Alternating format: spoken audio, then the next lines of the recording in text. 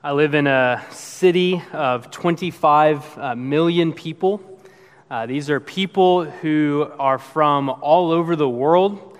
It's not just local, national people. It's people from every continent on the planet except for Antarctica. People from many different countries come to study and work there. And of course, they all have different beliefs, different cultures, different values, different ways of thinking. And in that kind of context, I think a lot of the people in my city treat religion like we might treat a buffet. Maybe that's the case here. Maybe you know people like that. Just people who think of religion in that way. It's like a buffet. All the religions are just sort of kind of laid out on a table, and all of them are essentially equal to one another. And you can just sort of look at all the different options, and you can kind of just pick and choose whichever one you think is most right for you, whichever one makes you feel right, or whichever one helps you to do what is right, or to live what is right. You just pick whichever one. And of course, in some contexts, we can even kind of mix and match a little bit. So, I like this aspect of Buddhism, but I like this aspect of Christianity, so I'm going to take those, add a little bit of syncretism into it, and this is my religion. And it's really no better than your religion. It's just the religion that I happen to have. They're all pretty much equal. It's whatever works for you. I wonder if there's anyone in this room this morning that thinks that way. Well, if so, it's actually not all that different from the way that people viewed religion 2,000 years ago when Paul wrote his letter to the Colossian church, which is the letter that we're going to be looking at this morning. You see, the primary problem in the background of Colossians, the problem that Paul wrote to address, is that there were some within the church who had kind of adopted this buffet style of religion. They had this buffet style of religious mentality. Basically, some false teachers were wanting to combine their faith in Jesus with other popular religious aspects of the day. And so they were tempted to believe that this buffet style of religion would help them reach some sort of greater spirituality or fulfillment or happiness. Oh, I wonder if any of that resonates with anyone in this room, that all religions are basically the same. It's not, some people think that one religion is the best. Basically, the purpose of religion is to help some people to live rightly. Maybe that's how some of you this morning view religion. Probably, though, for most of us in this church, those of us who are Christians, that's not the mentality that we adopt. But, do you ever doubt? Do you ever doubt whether your belief in Jesus is the true belief? Is Jesus really the one and only way to God?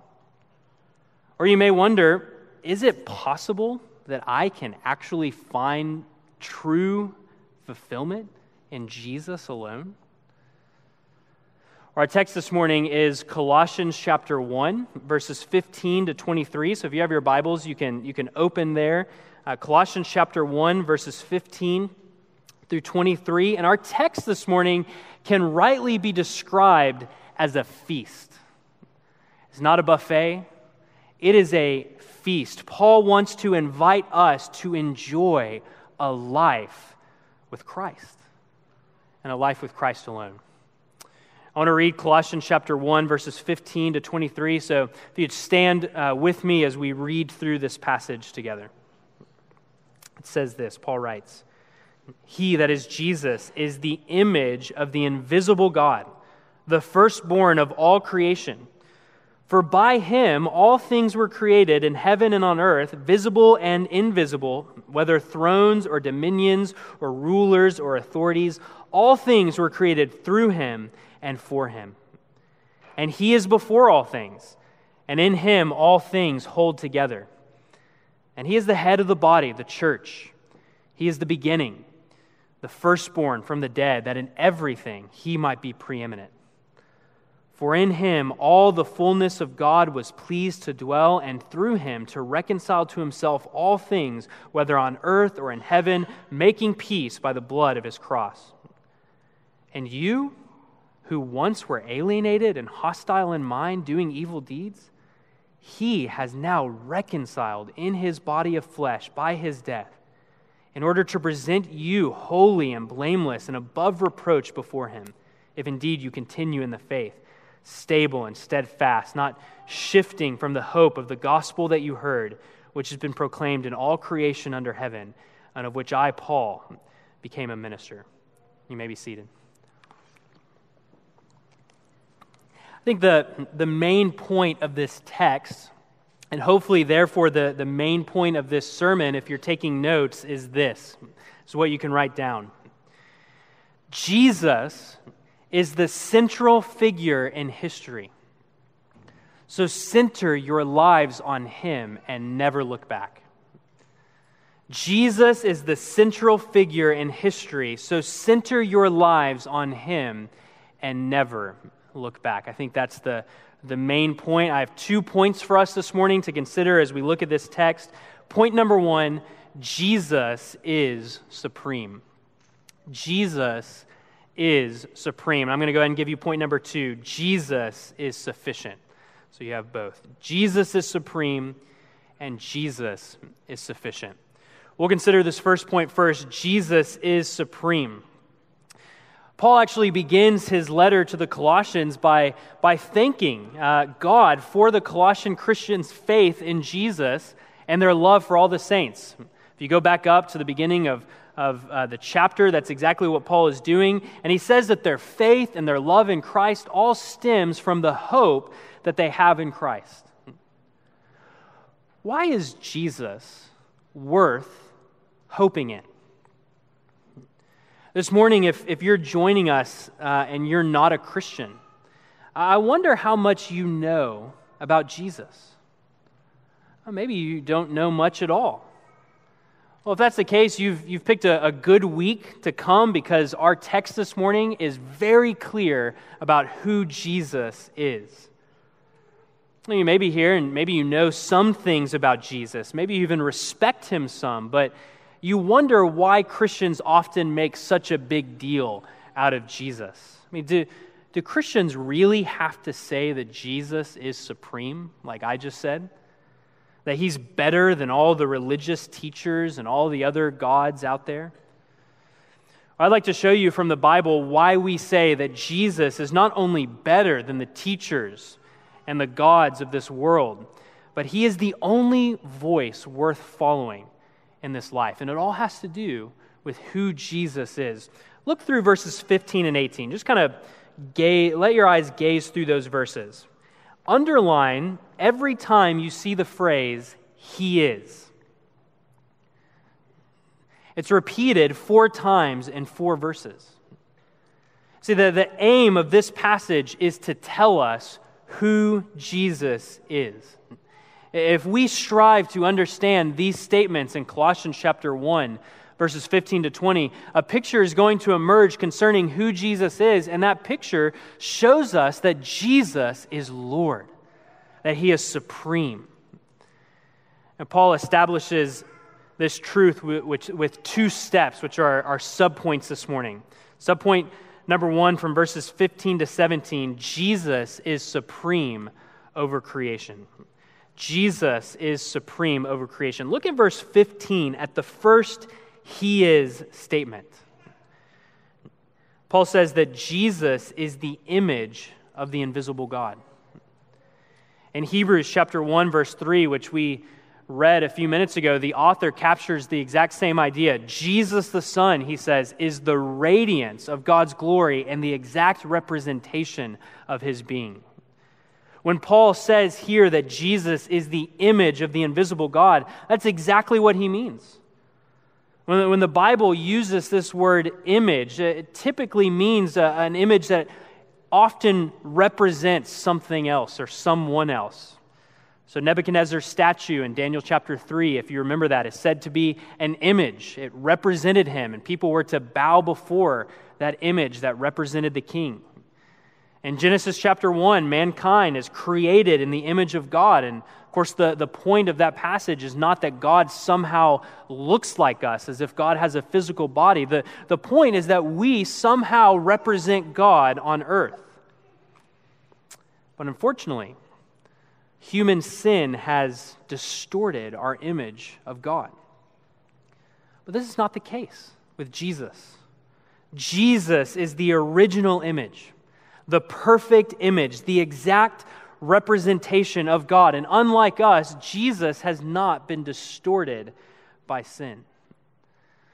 So friends, if you want to know what the Christian God is like, all you have to do is look to Jesus.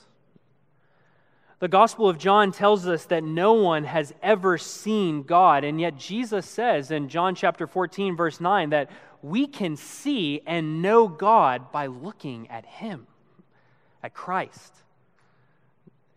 Unfortunately, many people reject Christianity because they often look into the lives of Christians and they see what they think, and sometimes really is there, hypocrisy and judgmentalism and legalism, and they decide that they really don't want to have anything to do with Christianity because of the Christians. Well, the problem with that is that we Christians were never claimed to represent God perfectly. But we see and we sin in these ways and other ways, and while we hope to repent and we want to live as God calls us to, we continue to sin. But if you want to know what the Christian God is really like, you don't look to other Christians. You look to Jesus. You look to the one that the Bible says is the exact image of the invisible God, Jesus Christ Himself. Everything Jesus said and did perfectly images the one true God. And you can learn about Him and thus learn more about God by just reading any one of the four Gospels. So this morning, if you're here and you're not a Christian, my encouragement to you would be to look at Jesus and learn about God. Maybe you can ask the friend that brought you, or you can ask one of the pastors of this church to read one of the Gospels with you so that you can learn more about Jesus and so learn about God. We see next in verse 15 that Jesus is the firstborn of all creation. Now, sometimes that word firstborn causes problems for people. Various cults and heresies, such as the Jehovah Witnesses, for example, they have tried to wiggle out from underneath Jesus' supremacy by wrongly using verse 15 to suggest that Jesus is just another part of God's creation. But firstborn here in verse 15 has the same meaning it does in Psalm chapter 89, verse 27, in which King David is said to be the firstborn, the highest of the kings of the earth. That's what firstborn means here, that Jesus is the highest, the supreme one over all creation. That's actually pretty clear if you just sort of continue reading. It's a good Bible study tool for you. If you come to a confusing verse, just keep reading. It often explains itself. And the same thing happens here. I mean, look at verse 16. For by Him all things were created in heaven and on earth, visible and invisible, whether thrones or dominions or rulers or authorities. All things were created through Him and for Him. Everything that has been made was made by Jesus, through Jesus, for Jesus. I love how Paul piles this truth on with all the repetition in verse 16. Jesus created all things, and if that's not clear enough for you, He created everything that's on earth and everything that's in heaven. And if that's not clear enough for you, He created everything that's visible or invisible, whether you can see it or not. All of that was created by Jesus. And in case that's not clear enough for you, thrones and dominions and rulers and authorities, all of it created by Jesus and for Jesus. Why does Paul repeat himself here? Well, because he's raising a banner over the heads of these Christians, announcing that Jesus is supreme. He wants them to see it. He wants them to know it. He wants them to believe it. He wants them to live like it's true because, of course, it is true. All those terms there in verse 15 are getting at the same idea, that the world is not governed by any other powers, whether they're visible powers or invisible power. It's governed by Jesus alone. The world is not governed by fate or karma or even what goes around comes around.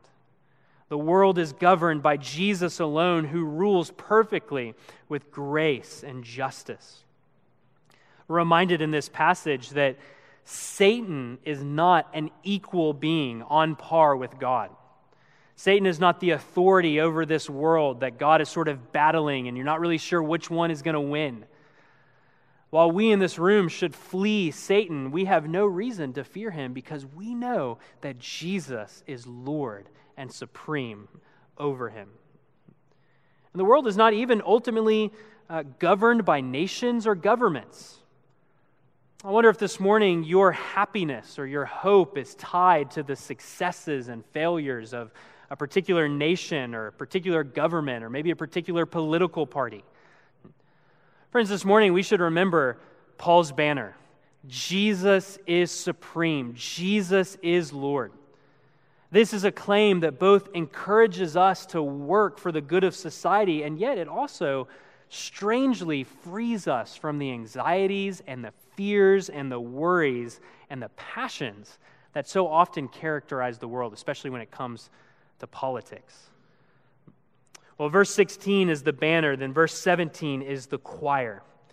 We have here a series of echoing stanzas singing that Jesus is supreme. I mean, you can almost hear it. He created all things. He is supreme. All things were created through him. He is supreme. All things were created for him. He is supreme. He is before all things. He is supreme. In him all things hold together. He is supreme. We can just think about that last phrase for a moment and worship God, worship Christ together. The fact that Jesus holds all things together. He preserves all that has been made. Electrons circle nuclei, gravity pulls, planets stay in orbit because right now and since the creation of the world, Jesus has been making it happen. Don't miss the significance of this claim coming from Paul's pen. I mean, it's one thing to claim that a God holds the universe together. It's quite another thing for Paul to claim that this man, Jesus, someone who had recently lived and died on a cross, at the same time held the world together by his power. That even when he was a child, as his mother comforted him as he cried in the manger, the whole world was being sustained by his power. That you and I this morning are breathing oxygen because he is the one that is providing it and holding it together and causing it to happen. This is the claim that Paul makes in our passage about Jesus. He is the very image of God. He's the firstborn, the authority over all creation. Everything that was made by him, through him, for him, and he is the one that preserves the world. What a person, a God to worship. The language that Paul uses in Colossians 1 to describe Jesus is exalted language. It's like a poem or a song of praise. You can read through these verses and just know that Paul can't say it any clearer. Jesus is the creator God. Jesus is the supreme Lord over creation. Now, at this point, you may have a question for Paul, especially as you look around the world. How do we make sense of Jesus' supremacy when there's so many problems in the world? There's evil and death and war and sin.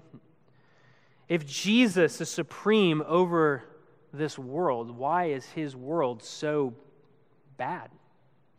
Why does death and destruction seem to reign? Well, if Jesus is Lord, we would expect him to at least provide some sort of answer to that question, and I think in Scripture he does exactly that. The Bible teaches that the presence of death and sin and evil in this world is because of us. It's because of what we did. Even though we were created by God, even though we were created for God, we did not want to live life underneath those terms. And so we rebelled against his supremacy, hoping to be supreme ourselves. This is the story of the Bible. But the fruit of this rejection was not our supremacy. It was death. The God who gave us life as punishment for our sin took what he gave us away, and death entered into the world. God punishes us for our sin. And now all of creation is haunted by sin and death, even as Jesus reigns supreme over it. So have we ruined God's world? Do we now live in a world ruled not by Jesus, but by sin and by death? Sometimes it seems that way, doesn't it? Sometimes we look around and that's exactly what we think. The one thing that we and all other creatures have in common is that we will one day die. But Paul's not finished. Look at verse 18. There's two more he is statements. He is the head of the body, the church, and he is the beginning, firstborn from the dead. So we mentioned earlier that Paul establishes Jesus' supremacy in two steps. First, we see that Jesus is supreme over creation, but secondly, we see that Jesus is supreme over the new creation as well. According to verse 18, he is supreme even over death. This time, however, Jesus is not shown to be supreme simply because of who he is. He's shown to be supreme because of what he has done. I don't know if you remember, but about 10 years ago, Prince Harry of Britain joined the British military. I don't know what my British friends think of that, but I remember that I was very surprised by that. I mean, here you have this guy who's royal, he's respected, he already has people bowing before him, he already has titles, and yet he decides to sign up for the military and go into battle even, and eventually he earned the rank of captain. Well, friends, Jesus is not only Lord by virtue of who he is, he's Lord by virtue of what he has done. You see, with Jesus, you can't claim that he must earn his right to rule over you. As the firstborn of all creation, the one who gave you and me life, he already holds that kind of authority. He has the right to rule over us, and yet he does not rule as a king on the sidelines. He does not rule as a God who is removed from the world. Jesus came to earth as a man without sin, and he died a sinner's death, and then he proved that death does not reign by conquering death when he rose from the dead. He did this, as verse 18 says, so that in everything he would be preeminent, supreme. It means that Jesus reigns supreme over the created world. And even though that created world has fallen into sin and has become rebellious, Jesus, by virtue of his death and resurrection, has established his power over this world in a whole new way. He's the Son of God, and he has also earned the title Son of God, not sitting on the sidelines. You'll see in halfway through verse 18 that Jesus is called the beginning. Well, that's because Jesus' resurrection was only the beginning. It started something. You know, we may look around this morning and we may see the stench of decay and the reality of death. We shouldn't be deceived by those things. Jesus' resurrection has begun an unstoppable chain of events that will culminate in a future resurrection for all of us who have trusted in Christ. And it will be a new creation in which death and sin will be no more.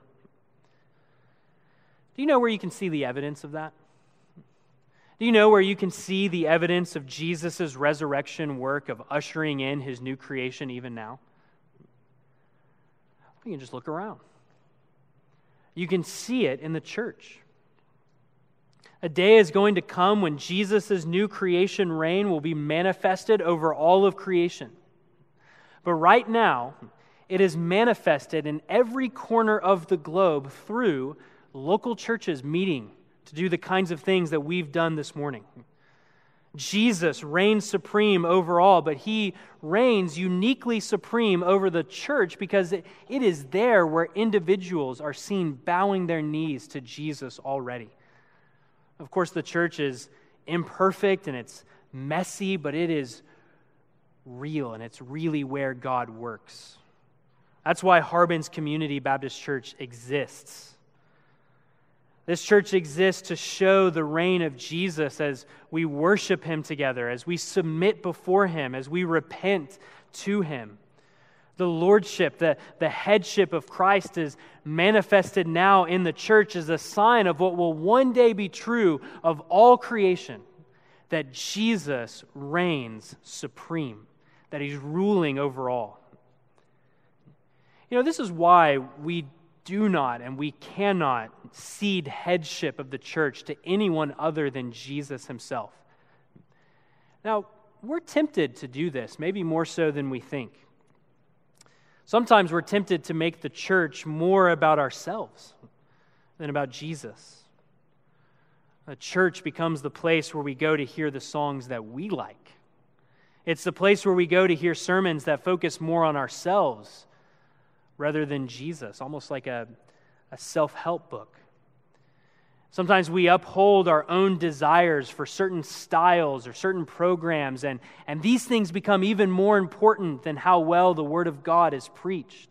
And if things aren't going our way in the church, then we just leave. But friends, the church is not ultimately about us or about our personal preferences. The church is primarily a place where we announce through song and word and deed that Jesus reigns supreme over our lives. And then, of course, sometimes we try to give the role, Jesus' role as head of the church, to other people. But the head of the church is not any one individual or even a group of individuals. Even the elders of a church are not the head of the church. Elders are simply under-shepherds meant to serve God's people by pointing people to the true head, to Jesus himself. And so as you look for elders, as my church looks for elders to appoint in our congregation, friends, we should be looking for the kind of men who are able to serve us by pointing us to the true shepherd, to Jesus himself, the true head of the church. And that's what we see in this passage, that Jesus is supreme over creation, and he's supreme over the new creation right now seen in and through the church. Well, Paul is not simply concerned with demonstrating that Jesus is supreme. In fact, we can assume that the Colossian Christians already believed this. I mean, this is, after all, a church that Paul is writing to. These are people that have already placed their faith in Christ. They already take him as Lord. The Colossian Christians, like most of us, already confess that. But Paul lays out Jesus' supremacy for the greater purpose of showing Jesus' sufficiency, which is our second point this morning. Jesus is sufficient. Since Jesus is the supreme Lord, he must also be the sufficient Savior. And once again, we're going to see this through 2 points in our passage. Number one, Jesus is God with us. Look at verse 19. For in him all the fullness of God was pleased to dwell. Our text has really been building to this point. Verses 15 to 17 demonstrate that Jesus is God. And we already saw that if we want to see God, we should look to Jesus. And verse 18 tells us what Jesus has done. He's the king that's not content to sit on the sidelines during battle. He exercises his authority in a whole new way over this rebellious world by coming into that world and defeating sin and death. And the effect of that work is that we no longer just look to an invisible God, the one who is spirit, but we also look to Jesus, the man who is God. At my church in East Asia, we recently finished a series in 1 Kings. One of the major themes in that book, if you've read through it, is that God is present with his people in and through the temple. That's how God dwells with his people, the nation of Israel. All of Israel's life and worship is centered around that temple because that is where God dwelled. But all of that was pointing to the day when the fullness of God's presence would finally come to dwell among all people. So much of the Old Testament, and you're going to see this as you go through 1 Samuel together, much of the Old Testament is the story of God's people just having to wait. They're waiting on God to show up, waiting.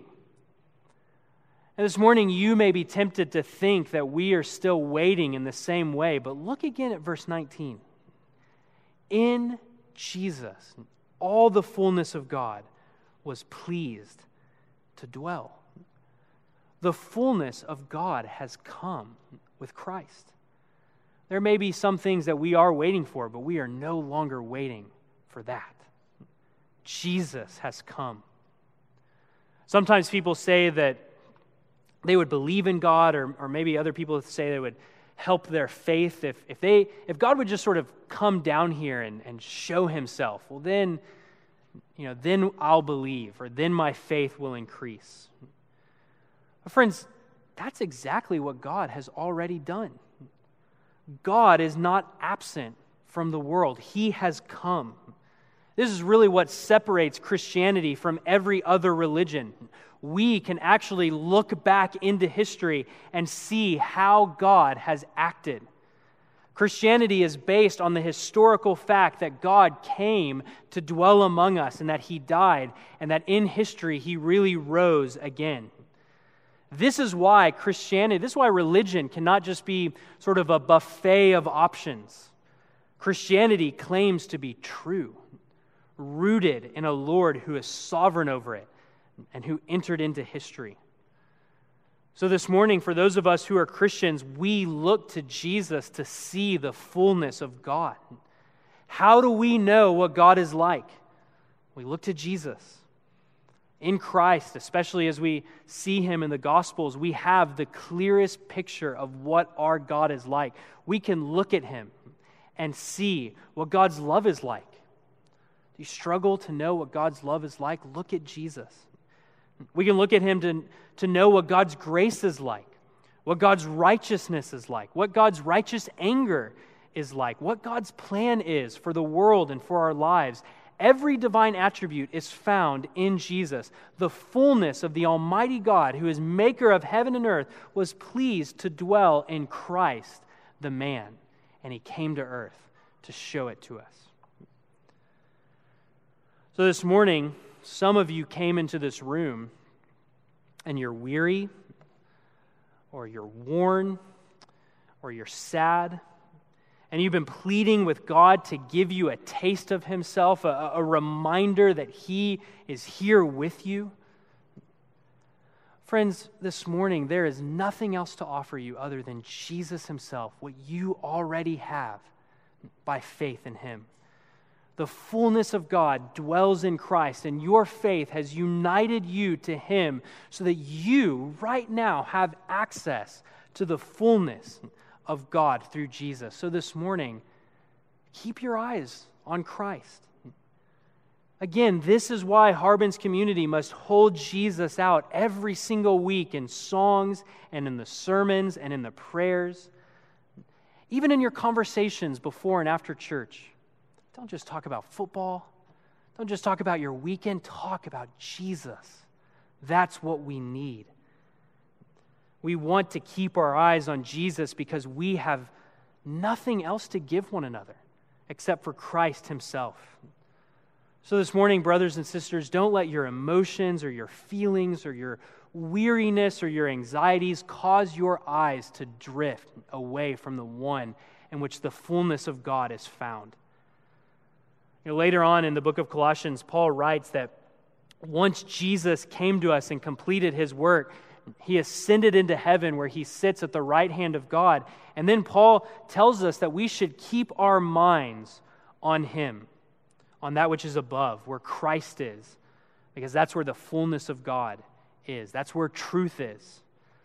So this morning, our weariness, our anxieties, our feelings, sometimes I know that they feel more real. They're present, but they're not.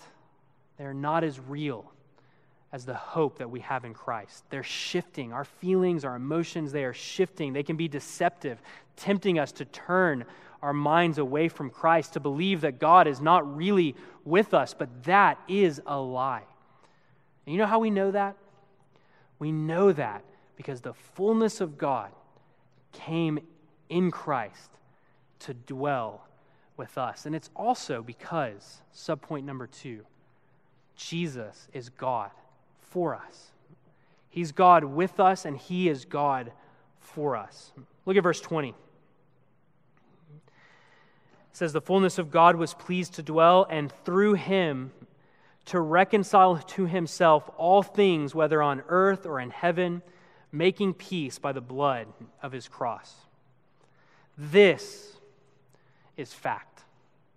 Jesus shed his blood on that cross 2,000 years ago, and this morning his blood still cries out that this was all for us. Jesus did that for you and for me. Look at verse 21. For the first time in our passage, the subject changes. Paul has constructed this incredible song of praise to Jesus, telling us exactly who he is, and then he applies it to you and me, and you, he says in verse 21, who once were alienated and hostile in mind, doing evil deeds, he has now reconciled in his body of flesh by his death, in order to present you holy and blameless and above reproach before him, if indeed you continue in the faith, stable and steadfast, not shifting from the hope of the gospel that you heard, which has been proclaimed in all creation under heaven, and of which I, Paul, became a minister. The pairing of verses 15 and 20 and verses 21 to 23 is not an accident. Who Christ is and what he has done benefits us. And that's exactly how Jesus intended it to be. He came to reconcile us to God. That is what a life with Christ is. It is a restored relationship with our Creator. Is that what you understand Christianity to be? That it's a restored relationship with God through Jesus? That truth is all the more remarkable when you understand what we once were. In verse 21, Paul says that we once were alienated and hostile to God. Of course, that's not how God created us. Remember verse 16, we were created by him, we were created for him, but we rejected our Creator in favor of sin, and we became alienated and hostile, doing evil deeds. One writer asks us to think about these words in our passage graphically. We were alienated from God. We were to God what little green beings from outer space are to us. Strange because of our sin. We were hostile in mind. Our very thoughts opposed the God that created us. We are at war with him, hating him, and shaking our fists at him. This is what makes our evil deeds so evil. They stem from a problem that is deep within us, which is also why it's impossible for us to reconcile ourselves to God.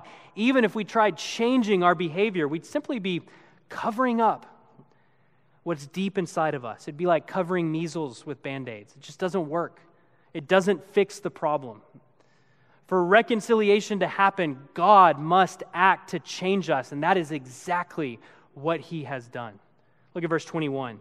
Jesus has now reconciled us in his body of flesh by his death in order to present you holy and blameless and above reproach before him.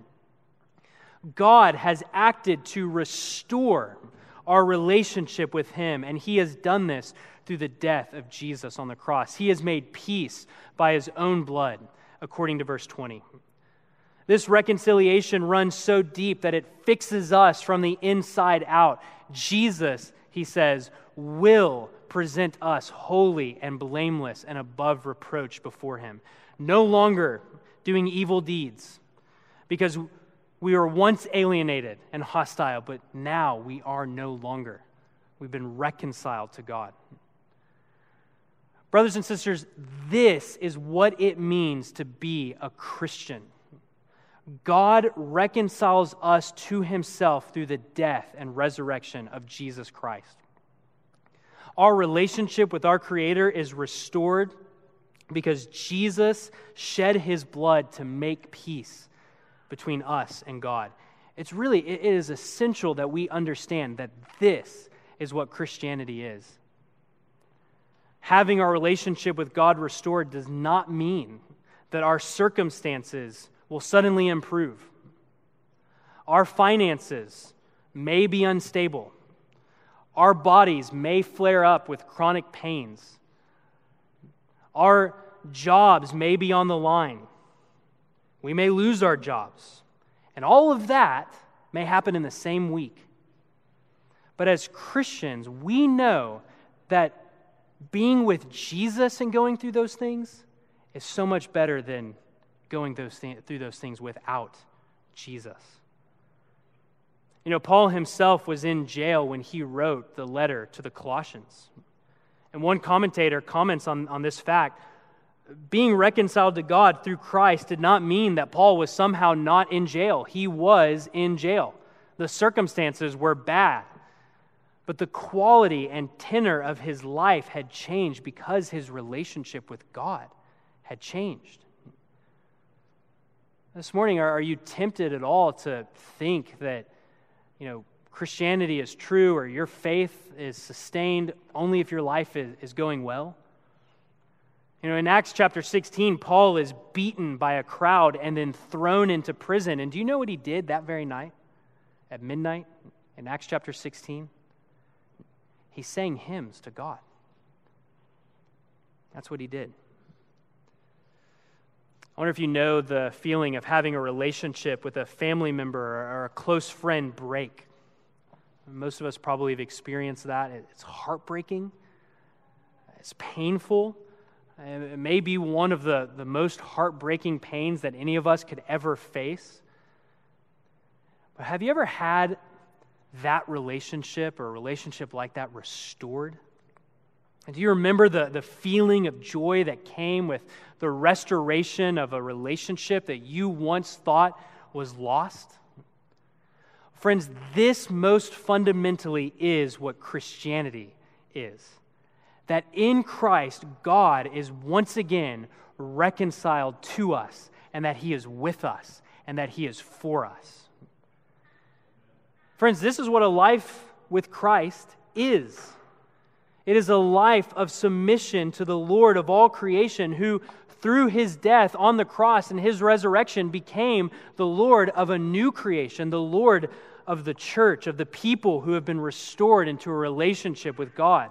We can center our lives on Christ because he is supreme and he is the sufficient Lord of all who paid our debt. That's Paul's conclusion to this section in verse 23. This Lord and the reconciliation that he brings is yours if you continue in the faith, stable and steadfast, not shifting from the hope of the gospel that you heard. Sometimes people wonder if verse 20 promotes some kind of universalism when Paul says that Jesus is reconciling all things to himself. But once again, important Bible study tool, you come to a hard verse, you just keep reading. Verse 23 answers that question. While nothing and nobody lies outside the scope of Jesus' reconciling work, our only hope of reconciliation is found in a life with Jesus, a life of faith, and specifically a life of faith that perseveres with Christ. So friends, this morning, it's not a mere profession of faith in Jesus that saves us. It is the consistent, continual possession of faith through life and all of its twists and turns and all of its ups and downs. Consistent presence of faith in Jesus. That is what saves. This morning, do we have any reason to shift from our hope in Christ? I mean, the answer when we look at a passage like this must be no. Because Jesus is God. He created us. He holds our lives together. By his death and resurrection, our greatest problem has been solved. Our greatest enemy has been defeated. Our greatest hope awaits us. And our greatest friend, our King and Savior, the Lord Jesus himself, is with us in this life. Let's pray.